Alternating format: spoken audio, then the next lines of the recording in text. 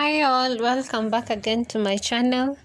I just want to recap on what I said earlier about the 50-20-30 rule. I'm sure majority are wondering, what did you really mean? What I meant is when you receive your income, when you receive your salary, you're supposed to divide it into 3 categories. Divide it into halves. Then 30%, halves mean 50% of that money, put it aside. Then do 30% of the money, put it aside. Then do another 20% of the money, put it aside.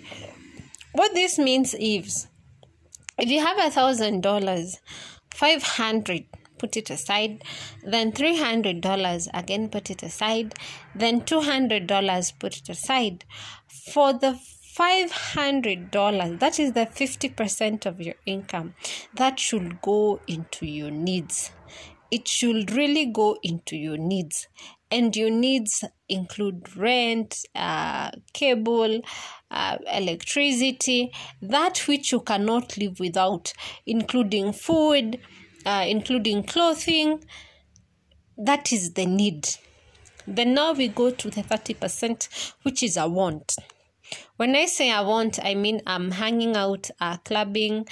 Maybe you miss pizza, you cannot prepare it at home, you have to buy it.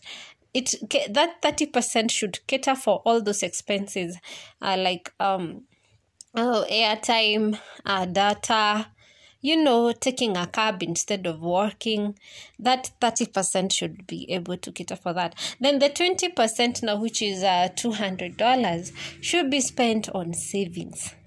You put that money aside, $200, yes, I'll not touch this money, let it stay there. Remember, this saving is to save you when you have no income. And that is why I said, save me today, I will save you tomorrow. This 20% is what you will use when you have no income, you have no job, you've been laid off, or you're sick, you cannot go to work, and your employer tells you, you know what, I can no longer keep you on the payroll. I need you out. I'm so sorry. So that's what you put aside is what will cater for you in your time of need.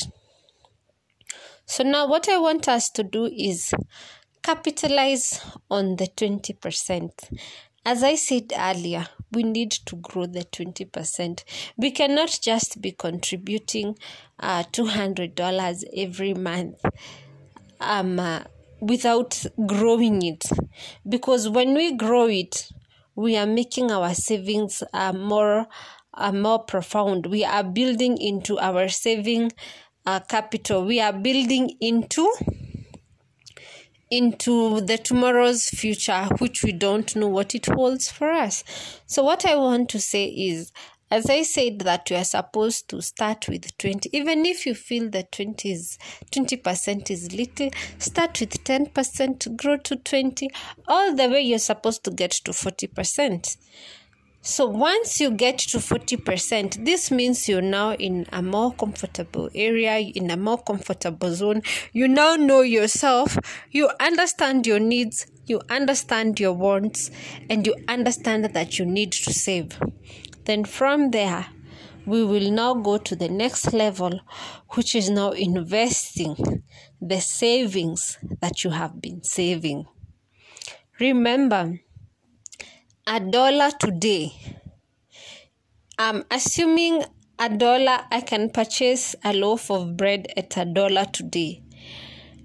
5 years ago, you will purchase the same loaf of bread at half $1. 5 years to come, you will purchase the same loaf of bread at $1.50 plus. So what this really means is we need to invest our savings. This $1 I put aside today, I need to invest it so that in the next 5 years to come, in reference to my example, is that it will be able to purchase for me that loaf of bread whose value is $1.50. You get what I'm saying? Even if the price of the loaf of bread doubles, assuming it gets to $2 5 years to come, this dollar I am saving today, I've got to utilize it. I've got to find a way of multiplying it so that 5 years to come, it will buy the loaf of bread at $2 and still I remain with something on top.